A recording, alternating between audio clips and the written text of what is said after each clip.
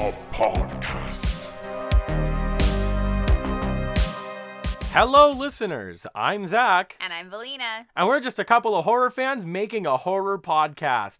Welcome to This House Was Never Meant to Be a Podcast. We're going to be covering all of the horror anthology shows that we can get our hands on. And today, we will be continuing Tales from the Dark Side with the episode, The Madness Room. It starts with this woman who's sitting on a fancy kind of sofa, and she's wearing this white dress, and she's reading a book that just says Charles Dickens on it. That's all it says, so you don't know what, book it actually is. I guess, you could assume maybe it's a collection. Yeah. But... Or it's a book called Charles Dickens. By who? I don't know. Because there was the author listed. Edgar Allan Poe. Oh my gosh. You never know. And it's very silly. There's this little moment where a hand reaches up right behind her and grabs her as though we're supposed to be expecting a jump scare right away. But there is no time whatsoever to really build that up. So it just comes off as something that's clearly meant to be a jump scare, but it fails the very second it starts. So it never had a chance to be a true jump scare. Mm-hmm. It's just very off-putting right away because it fails in its very first scene to try to scare you. And it turns out to be her husband, who is 100 years older than she is. And She's the child bride of the two. yes. And he says something about the fact that he creeps instead of walks anymore because he almost scared her. I don't think he Because he treads lightly. Yeah, he treads lightly and walks with a large stick. And he says, I don't know why you put up with me. And they kiss. And we all feel uncomfortable. I'm just kidding. If you have a May-December romance, good on you. But it is a bit odd right off the bat. But she says, oh, I put up with you because you're a good kisser. Which we're about to see is not true whatsoever. Because the doorbell rings and she says, who the heck could that be? And of course the husband who says, it's Michael. He's from his work or whatever. And he came over here to talk business. I'll get it. And then she says, no, let me get it. So she gets up and he has a sudden chest pain and he grabs his chest. And indicate chest pain. Yeah, to indicate that he's having chest pain. And he immediately grabs out of his pocket a bottle of pills. So we go to the wife who's answering the door. And the man who is standing behind the door gives her this look that makes it very, very clear that he's having an affair with this man's wife. Clearly, these two are lovers. That is the way they're looking at each other. And immediately sets up what's about to happen in this whole episode. So the man comes in, the husband is feeling a little bit better, he puts his pills away, and then we just cut to this man talking business with the husband. Now, before we get any farther, let me actually say, I give you the lowdown on who the cast is here. Mm-hmm. The husband, the character's name is Edward Osborne. He's played by Stuart Whitman, who was a really popular actor in the 50s or so. He played in a lot of older movies. There was a lot of, I don't want to call it B movies exactly. I've not watched a lot of them to be able to categorize them as such, but they kind of have that look to them. He was in Night of the Lepus, which definitely qualifies. For those uninitiated, Night of the Lepus is a giant animal horror movie where they decided instead of something scary, they were just going to use a bunch of rabbits. Yes. Pretty sure Mystery Science Theater covered it at some point, or if they haven't, they should have. Mm-hmm. Maybe it was... Oh, Riff Tracks? Riff Tracks. They probably did a Riff Tracks of it. But this man was in a lot of stuff. IMDb describes him as being in rugged roles, and I think that's literally true. He was in the original A-Team TV show. He was also in several Chuck Norris movies, and he played in a lot of westerns, or at least several things that look like westerns. So he seems to be cast for the manly man kind of role. And then we have the lover. The character's name is Michael Fox, not to be confused with Michael J. Fox, and he's played by Nick Benedict, who's played in a handful of shows, anthology shows like Tales from the Dark Side. I think there's Tales of the Unexpected or something along those lines. We've mentioned this show before, and I always get the title wrong. We might cover it at some point, maybe. That'd be cool. And, of course, the wife, Kathy Osborne, is played by Teresa Pear, who, kind of like Nick Benedict, has been in a couple of things, but she was known for a movie called Jailbait Babysitter, which is only really notable, I mean, I've not seen it, because it was a movie directed by the person who directed this episode, John Hayes. So, I don't know if they're, like, friends or whatever, but he casted her in this as well. And of course, all of these guys are perfectly fine in their roles. I'm not trying to bash their acting capabilities, but you can only transform what you're given so much. Yeah, so they're just kind of okay with the roles that they've been given. So, let me just get right back into the plot here. So, they're talking business, and it doesn't really matter what they're saying because in like 3 seconds, they start talking about the fact that the wife brings in a literal Ouija board. No spirit board, great value brand knockoff. We're talking an actual on-brand Ouija board. Yeah, it was at Hasbro. I think at the time they didn't actually own it yet. I think it was like Parker Brothers or Milton Bradley or one of those older ones that was bought off by Hasbro. Well, this was in the 80s. I mean, the episode aired in like 1985, so I think, I mean, was it? I don't know if they owned it back then. That was like 2000s. Oh, yikes. Yeah. Okay, so either way, this is like a legit Ouija board, which, like I said, you've said, you kind of rarely see. It's usually like a knockoff, so they don't have copyright issues. And, of course, Michael gets really upset. He's like, oh, I've heard really bad things about Ouija boards. They're like evil, and evil spirits come out of them. And the husband, Edward, he looks upon this disdainfully. He's like, you're playing that silly little game. And the wife, Kathy, says, well, you know, I'll do whatever I want with my free time, and I certainly have a lot of it. And this line it's kind of what hints towards why she's having an affair. I am going to presume that her husband leaves her quite a lot, or leaves her alone probably way too much with that business guy Michael, because she's having an affair with him. I mean, not that it is an excuse for the affair, but I think it's probably the reason. She probably doesn't do a lot with her husband, and the fact that she's basically married to a corpse. Yeah, I mean, that's the other half of it, I would imagine.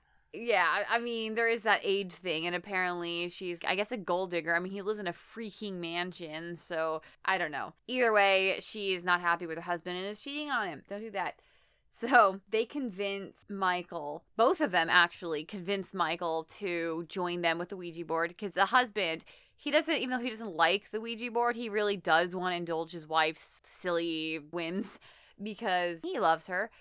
And so they get him to sit in front of her. Now, keep in mind, Edward is not touching the Ouija board at all. He's just watching Michael and Kathy put their hands on the planchette. So Kathy tells them that this presiding spirit of the Ouija board is named Ben, who is the original owner of the house. So Kathy decides to ask Ben where he lives when he's not presiding over the Ouija board. And Ben spells out the madness room. Ooh. And of course, Michael's all freaked out. He's like, what does that mean? And then Kathy goes on this little exposition drop where she says that she's done research into the house, and she found out that it was haunted, that everyone who's ever stayed in the madness room has gone insane. And that she found out that 100 years ago, when the original owners were living in the house, the wife of Ben, her name was Ophelia, of course, Fairchild, yes, had gone crazy, and she shot Ben and threw herself and her baby down a well, I guess, which was located in the madness room. But the husband tells Kathy to ask Ben where the room is, because he's never seen it. I mean, he lived in this house however long and hasn't probably actually 200 years. And he has not seen that room. And she asks the spirit board, and Ben spells out fire ring, which of course doesn't actually explain where the room is, but it kind of does, because they go to the fireplace and she's looking around and she's like, well, I know it says fire ring, and I know that's gotta mean the fireplace. And she grabs the grate and they remove it, and there's like a fire burning in the fireplace right now, and I guess that grate really wasn't hot because you got to do it with their bare hands, so okay. And then they find the little metal ring just kind of in the side of the fireplace. Mm-hmm. It looks like a knocker. And they look at it and they decide that they're just going to pull the whole thing out, like the whole brick and everything. And it just kind of happens, like the next scene, the brick has been removed. And Edward reaches his hand inside and he pulls out a piece of paper that has a key inside of it. And he's, of course, shocked to see that there was actually a thing in there. And the wife takes it and she looks at it and finds out that it's a blueprint and that it's going to show them where their room is. And, of course, she's all like, well, we'll just use our logic, right? Wherever it says the madness room is, we'll try to figure out what our house looks like now. And wherever it should be, that's where the room is. Because they don't know where the room is, right? It's built somewhere into the house. So Michael gets really freaked out. He's the spirit board was scary. This is even scarier. I don't really want to stay. And Kathy is like kind of angry at him for being a scaredy cat. And of course, Edward isn't so mean, but he does basically demand that he stay to keep his wife calm. So he decides to make himself a drink and he offers the other two a drink. And of course, this is when the husband says, I would love a drink. It's one of life's little pleasures, but the doctor says I can't. So there's more about his heart there. And Kathy is looking at the paper. And Kathy gives her husband the paper to look at while she and Michael hit the spirit board again. So as they are actually using the spirit board, and it spells out this cute little rhyme. And scoff at me and damned you'll be. Lock the door behind us four. Drop key and crack the only way back. And that just very obnoxiously destroys the little pattern that they had. But I guess it rhymes. So that gives us the little clue as to what's going to happen when they get to the madness room. Because clearly that doesn't tell you anything about how to get to the room. So they decide to go on a little treasure hunt looking for the room. So the next scene, because they've looked at the blueprints, they're walking in this like very bright, pale hallway. At first I thought it was like this bright white, but it actually has this kind of very faint pattern on it. It's just hideous, and the I feel like it's clearly a fake room in just general because the ceiling is so high for an actual house. Two full-grown men standing on each other's shoulders probably couldn't reach the ceiling, and that's just not the way a house is. It's not a hallway. Hallways do not look like that, you know. That's it just very, very clearly like it looks like a hotel. You know, it's like a hotel hallway because a normal hallway... it has like the shining halls with how freaking tall the ceilings are. Yeah, but even The Shining had more welcoming wallpaper patterns. It just didn't look good. And so they're already holding a pick and a crowbar. Like, they are just raring to tear down a wall by themselves. And, I mean, I know they're super rich, but I would have a bit of hesitation just tearing down a wall. I mean... why would you do that? It's going to look horrible and you're going to have to hire someone to fix it. It's just, they just so don't care about destroying their own house. It's a bit disturbing. So they find out where it is. And I believe they like hit the wall, seeing where it could be. They find it. And of course, they don't get to see them destroy it. They just, next scene, there's a big old hole in the wall. And there's like several feet between where the wall is and the door, which is really funny considering the hallway itself is really wide.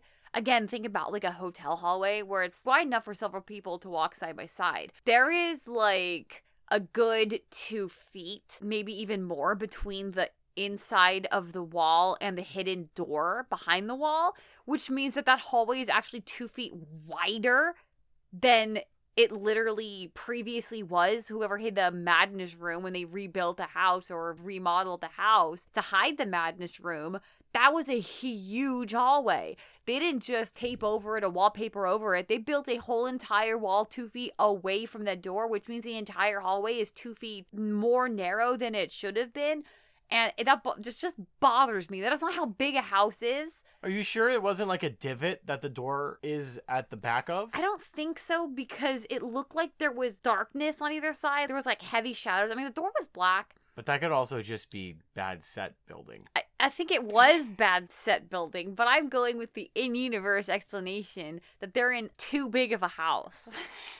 This house is too big, and I don't like it.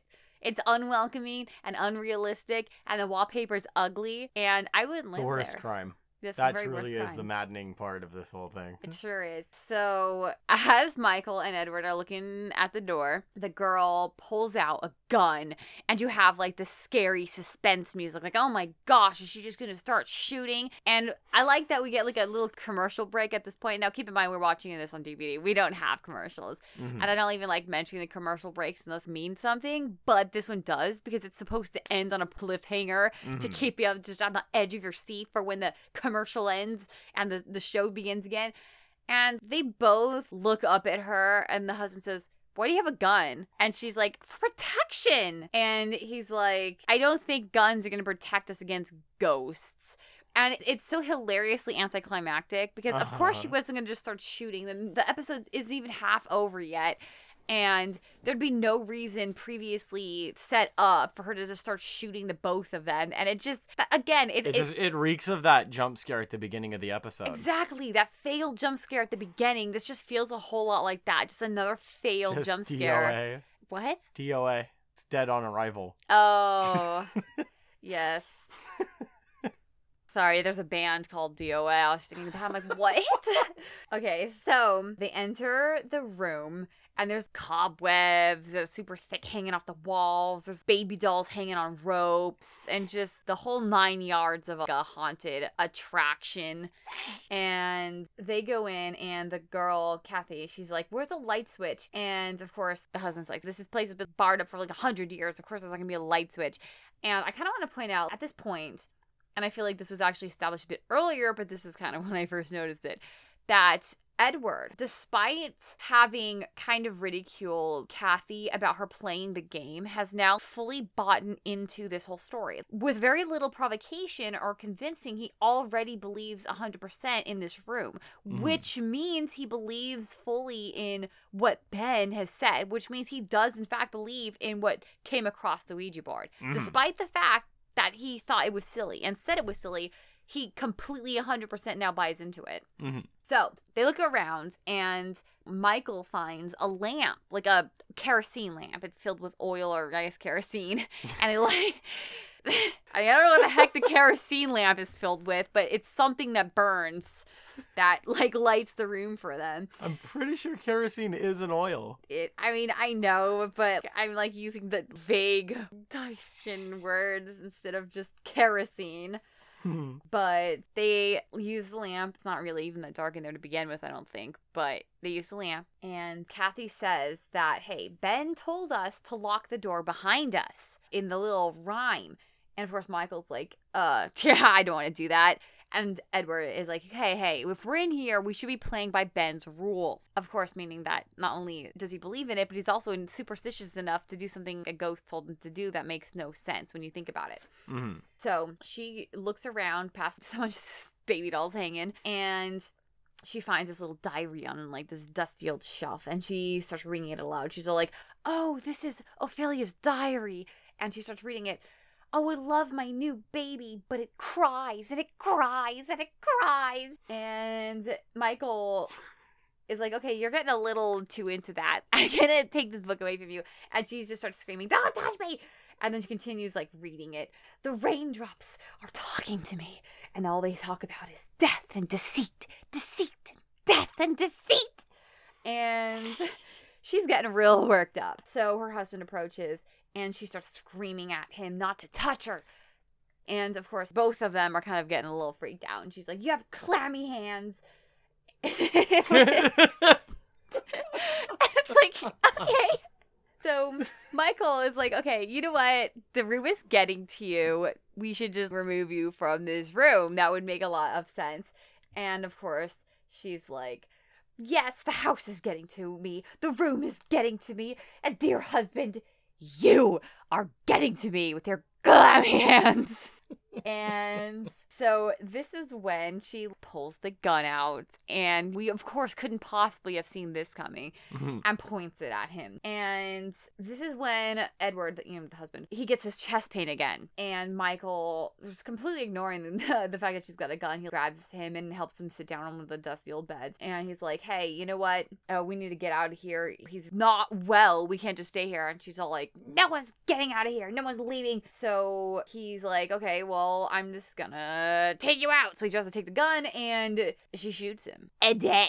So lover boy falls dead, and of course Edward grabs the key and he's like, Kathy, maybe this will break the spell, and he takes the key and he drops it into the crack like the rhyme says, because there's like, okay, when I say the crack, yeah, there's like a crack in these old floorboards. There's just a big old hole down the length of one of the boards, and he just drops it in, and she has the gun and she starts raising it to her own head, and the husband, he's like having a heart attack on the ground, and he's like, no, Kathy, no. And then she shoots herself and she falls down like and lays over Michael's body, and he kind of passes out or dies, presumably. I'd say powers down. He just powers down. He shuts his eyes and stops breathing for a second, and we look at all the dead bodies for like a little scenic view of the body count, and then Michael says, hey, Kathy, and then they both get up, and then she's like, you are a genius, and then they kiss. Dun, dun, dun. Yeah, like we didn't see that like very first second he appeared.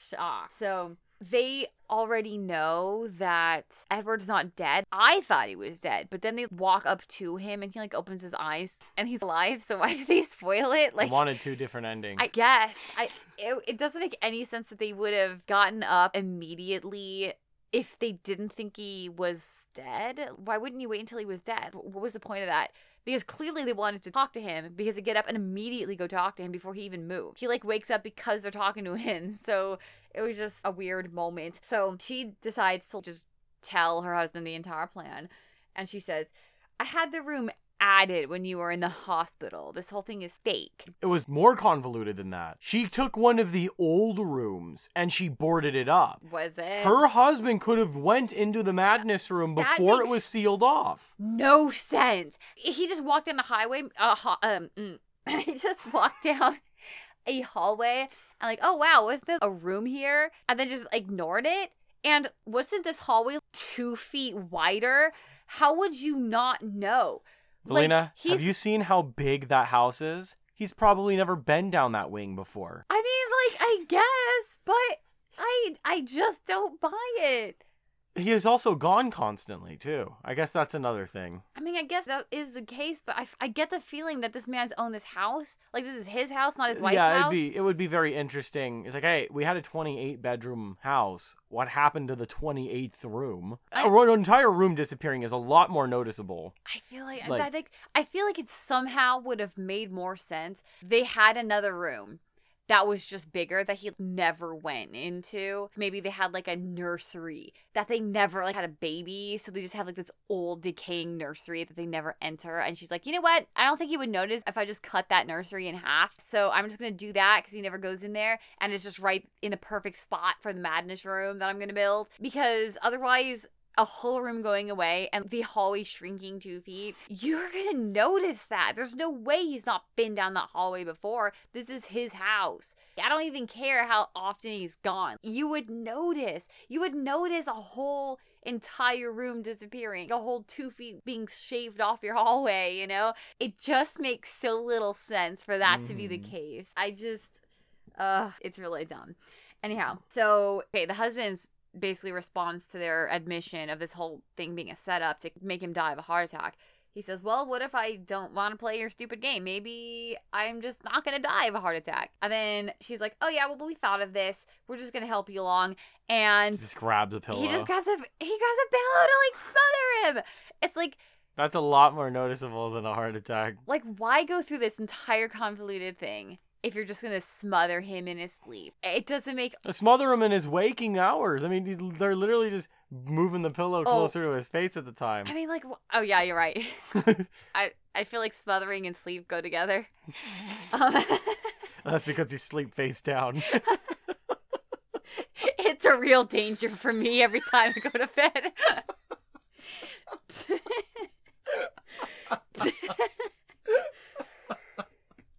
So he grabs the kerosene lamp that they had filled with mystery fluid and he tosses it against the wall and it just explodes into fire and it just catches the whole room on fire like immediately. Which is pretty impressive when you consider the fact he's dying of a heart attack. Yes, but instead he wanted to die by being burned to death.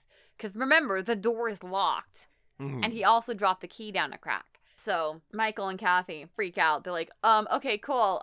We're just gonna leave. Could you open the door with that spare key that you have? And Michael's like, I don't have a spare key. I thought you had a spare key. She's like, I do not have a freaking spare key. If you did not have a spare key, why would you put that stupid extra line inside the poem? He's like, I didn't put the line in the poem. And I guess all it was missing was them both looking at the camera and saying, then who did?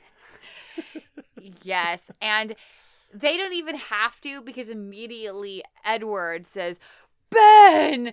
And then we hear some random person who is none of those characters just start laughing. And then we turn to a portrait, like a painted portrait of like a presumably old-fashioned looking dude on the wall that's already on fire. And then you just still hear the laughter. And then that's where the episode ends. With the final shot being the house literally going up in smoke. Yeah.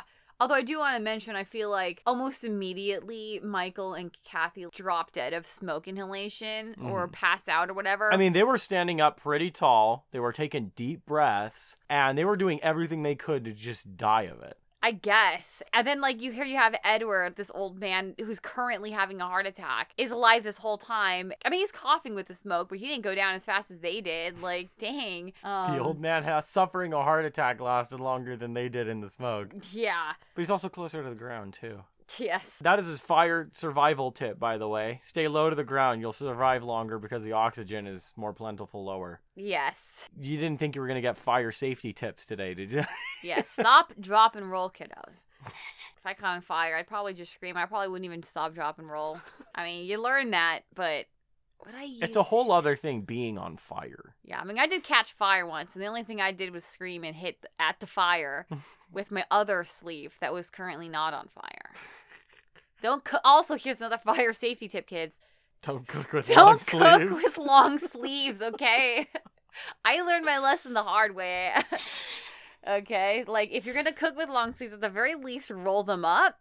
And don't use a fire stove, a gas stove that has actual open flame. You will literally catch fire like I did. You won't stop, drop, and roll. And you'll use your other flammable sleeve to slap at the sleeve that's on fire. Don't be a dummy like myself.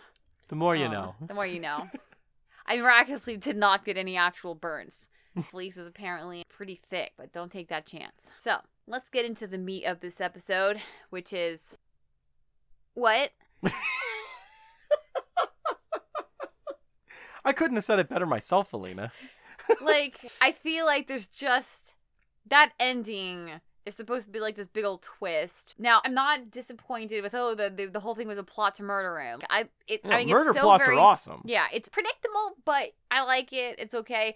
That little extra twist that the ghost was real to punish them might have come across a lot better had they not already set up the fact that all of it was fake. Mm-hmm. So, did they just will a ghost to existence? Yeah, that's the weird part of this episode. Because it's like, it's totally possible that they could have just looked into the past of the house and just picked random people to use the names of to lend believability to their story. But the question is, how much did they make up and how much is real? Mm-hmm. And here's the thing that sort of gets me too. Now, it's possible that when Kathy said she did research into the house, all that could be real. Maybe she thought her husband would do digging himself and find maybe that wasn't true. Or maybe I built the house from the ground up with all my money. So I know no one built this house but me. So maybe it is a real story she used. So say Ben is a real person. But I feel like that really can't be true because he built the madness room. So there's not really a madness room. So that would be something fake anyway that he'd be able to check up on if he was looking anyhow. So why not fake the original owner? Unless the man knew him, maybe he inherited the house from, or bought the house from that man, or whatever. I mean, I don't know why in the world they would not make up Ben, but make up literally everything else. Or if all of it was real, except the madness room, and they had to specially build that. I feel like anyone could get real blueprints of the house, right? It would have been the regular blueprints, right? Because they just covered up a regular room. Mm-hmm. So that would have been the 100-plus-year-old blueprints to the house. That would have included the madness room to lend some credibility to it, and then make up some new fake ones to exclude the madness room. Yeah, it just doesn't make a lot of sense, and it's not very satisfying Mm-hmm. to have the ghost revealed is real if there's no indication of this ghost being based off a real person. Because as far as we know, everything's fake. Yeah, and then, of course, there's a little zinger at the end where they have like, oh, the picture is clearly supposed to be Ben.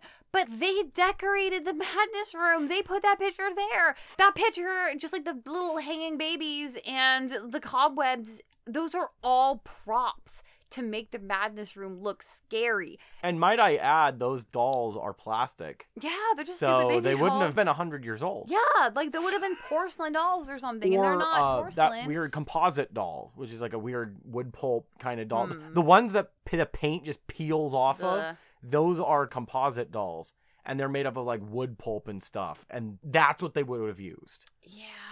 Because it's not 100 years ago from now. It's 100 years from ago the from the 80s. 80s. So this would have been 1880s. Yeah. This would have been cowboy era. Maybe even a little before that. Mm-hmm. And they just found this old painting at like Goodwill and they put it just on the wall. And we're supposed to buy that is actually the original owner of the house. Maybe they found the actual picture of the dude in like a library or something, and they made a copy to put in the frame in the picture in the room. I don't think that really flies. I feel like that doesn't make a whole... I mean, I guess that could work if he was a real person. But, like... And as far as we know, he is. If they're taking names from the actual history of the house and just applying a ghost story to it. But why even put him in there? Because the idea of it is that the madness room, everyone who's ever lived in there gone insane. But it started with Ophelia, right? Which suggests that multiple people have lived in that house during this 100 years span, right? Which means that he wouldn't still have all that stuff there. Because all of that stuff is presumably Ophelia stuff. But if so many people were living in there and going mad... Did they just keep the baby dolls hung from the ceiling? Or they put them there later, right? Except for the fact that who knows how long the old man had owned the house. I mean, he is rather old. He couldn't have, of course, been living there his entire life, maybe, unless he got that from his family. In which case, he would have known if someone had gone mad in that room, and he would have known if there was a room there. So, like, how long... I mean, 100 years is not enough time for so many people to have been living in that room, right? Definitely. So there's too many holes in that fake story to begin with. And that kind of makes you, like, think, now, if this was supposed to be a room that had been, like, lived in, that portrait would not be there. I literally... Like, if it were me and I moved into a house and there's this weird old portrait of the original owner, I would probably get rid of it. You know, or move it to a different place. Maybe I wouldn't get rid of it and be like, oh, this is the person who built the house. This is going in the attic or the basement or turned around. Storage. Like in a storage container. Like, I'm not going to be looking at it. I'd feel weird. I'd feel creepy. I was asking to be haunted, to be honest with you. I don't think I could just do that. But if this was the original owner, that means that they got the painting from the house itself. Which means that's the man's house. That's a painting he would have seen. Which means had he seen that painting inside that room, that would have made it less believable to him, because he would have been like, oh, wasn't this painting in the attic? You know? So I feel like that couldn't possibly be Ben. I don't know. That whole reveal makes so very little sense. Definitely. I mean, maybe if they had actually tried to differentiate between what was true about her story versus what was fake, it would have landed a little better. But you can only squeeze so much into half an hour. I don't know. They squeeze a lot into half an hour sometimes. And there's one important thing we did not mention. This was something that we noticed the very first time we watched this episode ever. It's something that bothered us every single time we had to rewatch it. And it is literally the fact that in their living room, as a decoration, they have this lamp. And it has the lampshade that, I am not joking, it actually looks like a butthole. Yes, 100%. It looks like a sphincter. Yeah, it is like, it is disgusting. Like, there's no way around it. Like, it literally looks like a butthole. Yes. We're just like, what the heck is that? It's a butthole lamp. Yeah, and we are just so horrified with this lamp, and we are going to put it on our Instagram page. Okay, so we always put like a picture for our episode. So you might actually see that first before you listen to our episode. I don't know if you listen to us because you saw us on Instagram or anything, but we are going to have a picture of it on our Instagram page. because it has to be seen to be believed. Like, someone Yes. chose that and said, you know what would be good in this episode? You know what won't be distracting? Yeah, a freaking lamp. A that looks butthole like lamp. Butthole. I hate it. I hate the lamp. I hate that someone chose that lamp, and I hate that somebody made that lamp. Okay? I don't know where the lamp is now, but I think it should have been in the Madness room. It's in a Preparation H commercial. Yes, it probably was. I think that had that lamp been inside the Madness room, it would have been very easy to buy, that people went insane in that room. It's horrible. And you guys need to see it. So go to our Instagram at This House Podcast and please look at this hideous lamp. I'm not sure if anyone else in the entire universe has seen this lamp, has watched Tales from the Dark Side, watched this episode, and realized how much it looks like that, but we have. And now that we've seen it, we can't unsee it, and we want you to see it too. Mm-hmm. So that's the madness that we are trying to spread in this world right now. So yeah, that's our 2 cents about the set design. So, what do you think about this episode's, I want to say, scariness? How well do you think the episode handles trying to be scary? Maybe like a -3. Okay, like, Yeah. because it tried to be scary like twice and failed so hard, that goes like so far backwards. Like, wow, look at that. It's trying to be scary. It just doesn't work. And also, nothing about this episode is scary. So the fact that they even tried to shoehorn in a freaking jump scare, 2 of them, it just doesn't really work. And I guess technically only the first one is supposed to be a jump scare. The second one is just like suspense. It's just suspense that I don't believe at all. So it's not very suspenseful. Like, oh, she's pulling out a gun. It's like, I don't believe it. Like, Yeah, I don't believe you. It's like the chapter breaks in a Goosebumps book. Yeah. Where it's just like they have to have something, no matter what it is. And then I died. But not really. Yeah. Yeah. Oh, it only felt like I died. I have a really good imagination. And it's like, you can't just say I died in chapter 3. Like, I don't believe that.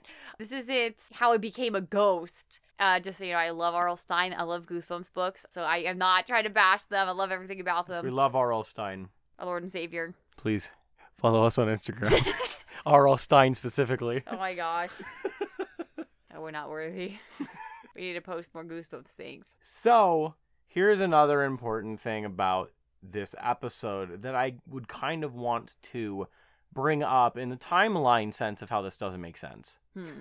They made this whole thing up, right? They had to hide the key because it was a room they already had, and they had to hide this key.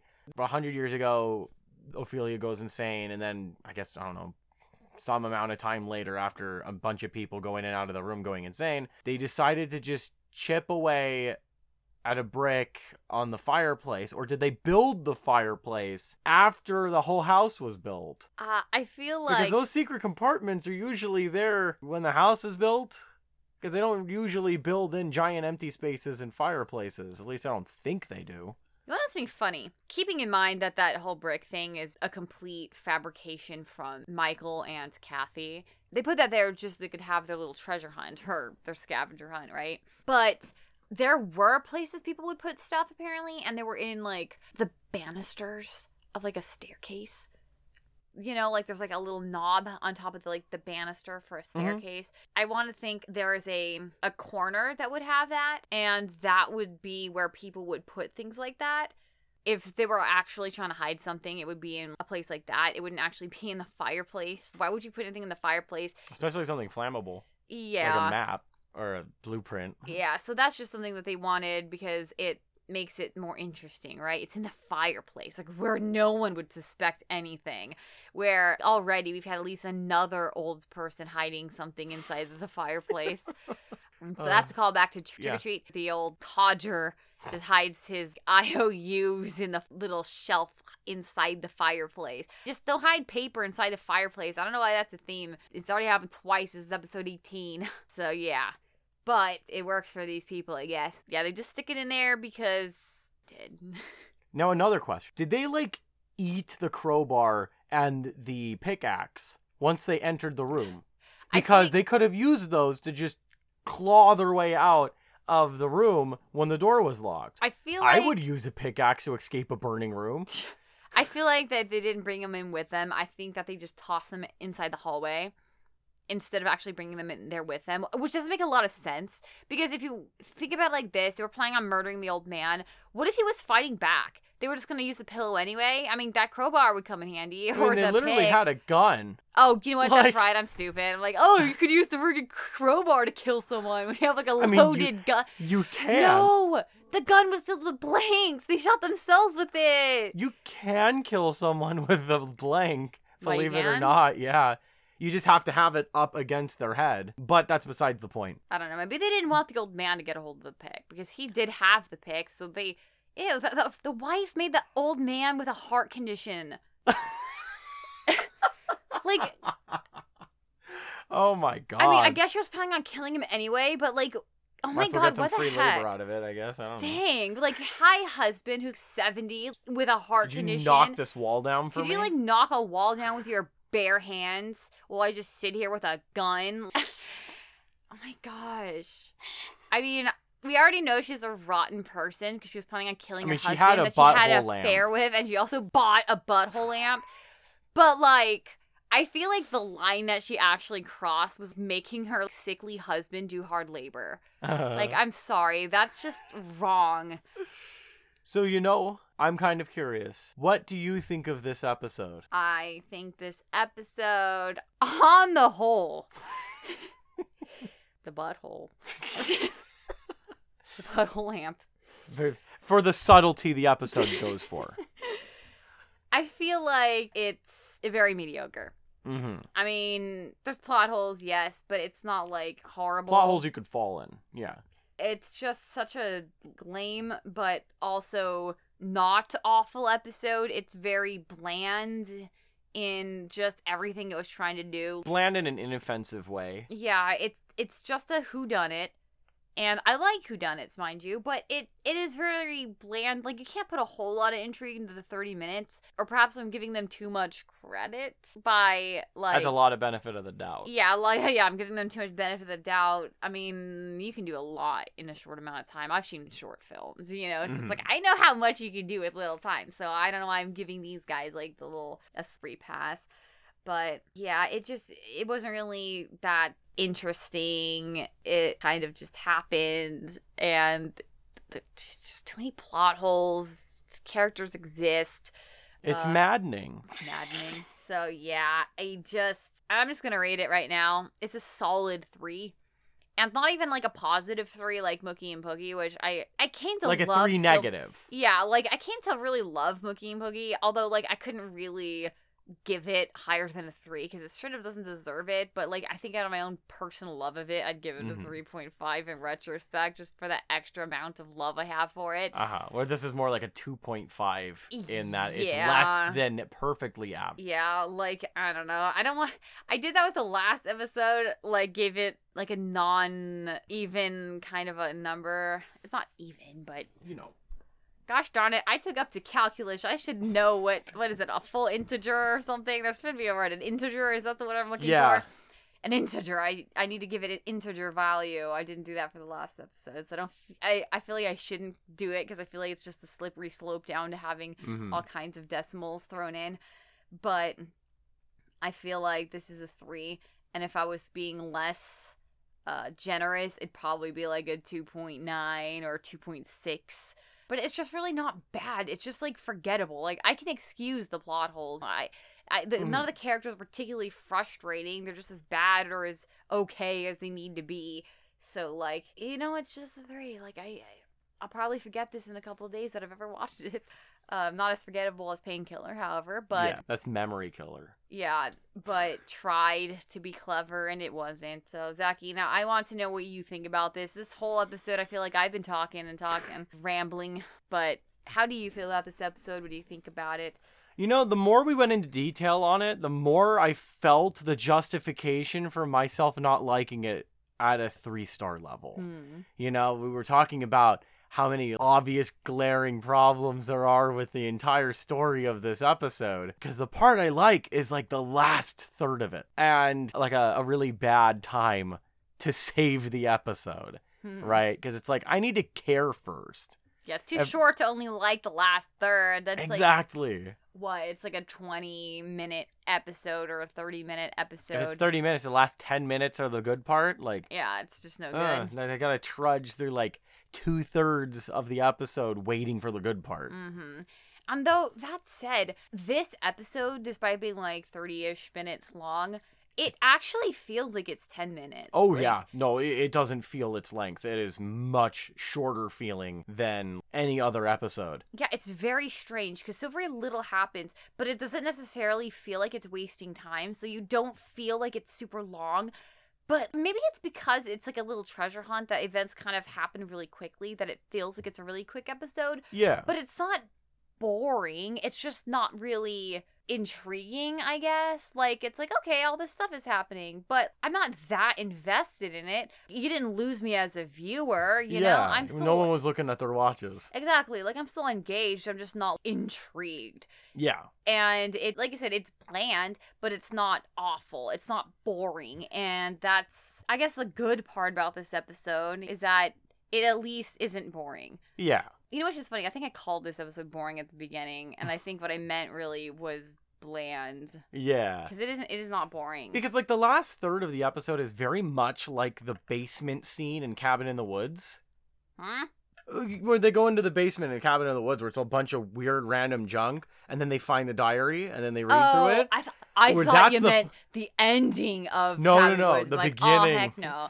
But it's like the beginning of that, but that's the pinnacle of the entire thing. Yeah. And it's less interesting. Yeah, because you take away all the hilarious clips of the dudes. And you take away all of the background stuff, where it's just the diary in this weird room. Mm-hmm. And then that's basically the best part of the episode. Also, to cut in here, if you have not seen Cabin in the Woods, you are missing out. Watch it. It's so great. You owe it to yourself if you're a horror fan. Yeah, like if you've watched enough horror to be familiar with the tropes, this movie is a riot, okay? Mm-hmm. It is so great. I love it so much. Hey, maybe one day we'll actually review that or something. I don't know. We should. So, I think, as a whole, if you were going to speed run Tales from the Dark Side, I'd say skip this episode. Mm-hmm. Like it's not good enough. Ones. Good and bad, right? Like, you can watch something bad and just be like, no, you need to watch this. Because it's bad in a special way. Yeah. Like, I'd say, like, Word Processor of the Gods. Just to get that full, broad sense of, like, the best and the worst of the series. To get a full, solid grip of what the series is like. Oh, man, no. That's frustrating, but like... it's necessary to understand the roller coaster of quality. Well, I wouldn't even say that one has bad quality. It's just that with that one, I just hate the main character. It doesn't feel like it's low quality. But that was just a quick one to pick off of the lineup. It does feel low quality. Huh. Jin No Chaser. Oh, yeah. That one's awful. That one's probably a better example. Yeah, that one's worse quality. Like I said, I actually don't hate it as much as Word Processor. Mm-hmm. But I certainly really hate it. It feels a lot less quality. Definitely, I would say this one is a skip. It's not an exciting episode. Like, the last 10 minutes are good, but it's not worth getting there, I would say. So if you're watching the best and the worst, just skip this episode. Mm-hmm. Because it's ultimately, you're not going to miss it. Yeah. Although that said, if you really like House on Haunted Hill with Vincent Price, you might really like this episode. It's not as great as that because, I mean, Vincent Price isn't in this episode. Just imagine House on Haunted Hill without Vincent Price, without any of the fun, sensible writing. But keep all the kind of silliness with it and the kind of backstabbery that happens, except... Without the fun kind of sadistic relationship. I love that relationship. Their weird, flirtatious bickering is so wonderful to watch. Another movie recommendation. Watch the original House on Haunted Hill. Like, Vincent Price makes it. It's so great. It's really dumb, but, like, it's really great. Like, if you don't really like watching old bad movies like that, like, straight up watch, like, a Mystery Science Theater, I'm, like, 100% sure they did it. Either that or, like, Riff Tracks. Riff Tracks definitely I'm, like, always mixing those two up. But it's a great movie anyway. Vincent Price and, like, I can't remember the woman's name, his wife, but she's so great in there too. She's like one of my favorite characters in that. It's such a great movie. But it's like somebody watched that movie. Hey, we can do that and worse. Said, we can do that. Or, oh, I want to watch House on Haunted Hill. No, we have House on Haunted Hill. And this is what you get. It's kind of like someone, just like I said, took that kind of idea. Let's take this kind of ruined relationship and like add that kind of like marital backstabbing in it. And then like it had this sort of weird supernatural threat hanging over it. It's, like I said, nowhere near as good as that, but it has that same idea almost. So, there you have it. That was The Madness Room. And 2 recommendations for horror movies that you should be watching. You're welcome. You're welcome. So, Zachy, we just watched The Madness Room. Yes. What is the next episode that we are going to be talking about on this podcast? This one's going to be a fun one. And I mean that in all sorts of different ways. We're talking If the Shoes Fit. And it is an episode about a politician who learns the dangers of making his line of work into a show. Yes, it's a really great episode. I feel like they made it very, very general. So it's generally about politicians who don't really take their work seriously and just kind of think of the whole thing as a show. And our performance, really. Yeah, and they made it so very general that you could probably apply it literally anytime, anywhere. But it's not very serious, despite what you might think. But it is funny. It is very funny. Hilarious. This episode is funny as heck. Is it a spoiler to say it involves clowns? Because... No, I would say it isn't. Okay, it involves clowns, and it's so funny. Actually, I think around this time, we actually watched more clown-related things. And yes, it was coincidentally a very clown-filled season for us. We watched, was it The Haunting Hour too? Yeah, it was coincidentally, clowns. Oh, what episode? It was like a clown fear episode. I don't remember the name, but we watched 2 things about clowns at the time, which is kind of a coincidence, but it's pretty funny. Yeah, clowns are terrifying and they're also hilarious. Yes, as they were meant to be. Yes. So, Valina, if you want to be locked in a room of insanity, where would you go to find it? Well, you can find us locked inside our own personal madness rooms at This House Podcast at, of course, Instagram. And if you want to send us letters into our madness room. And blueprints. And blueprints with keys wrapped inside of them. You could send them to us at thishousepodcast@gmail.com. Please rate, review, and drop the key in the crack for us on iTunes. We'd be very grateful if you did, and we would laugh maniacally. Or we would just shoot our husbands and then toss ourselves down a well with our baby. Oh, yeah. Either way, it's gonna be a well of a time. And if you want to hear more of our episodes as they come out, please subscribe to the podcast on whatever site you're listening to this on. Or app. That's all for tonight's episode. So, listeners, before we burn down the room with a kerosene oil lamp, get out of our house.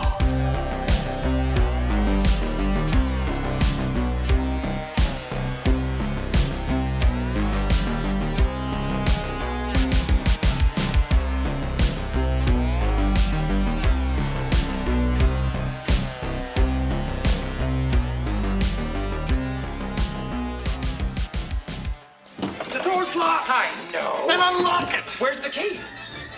The key's gone. Never mind about the key. Unlock the door. I can't unlock the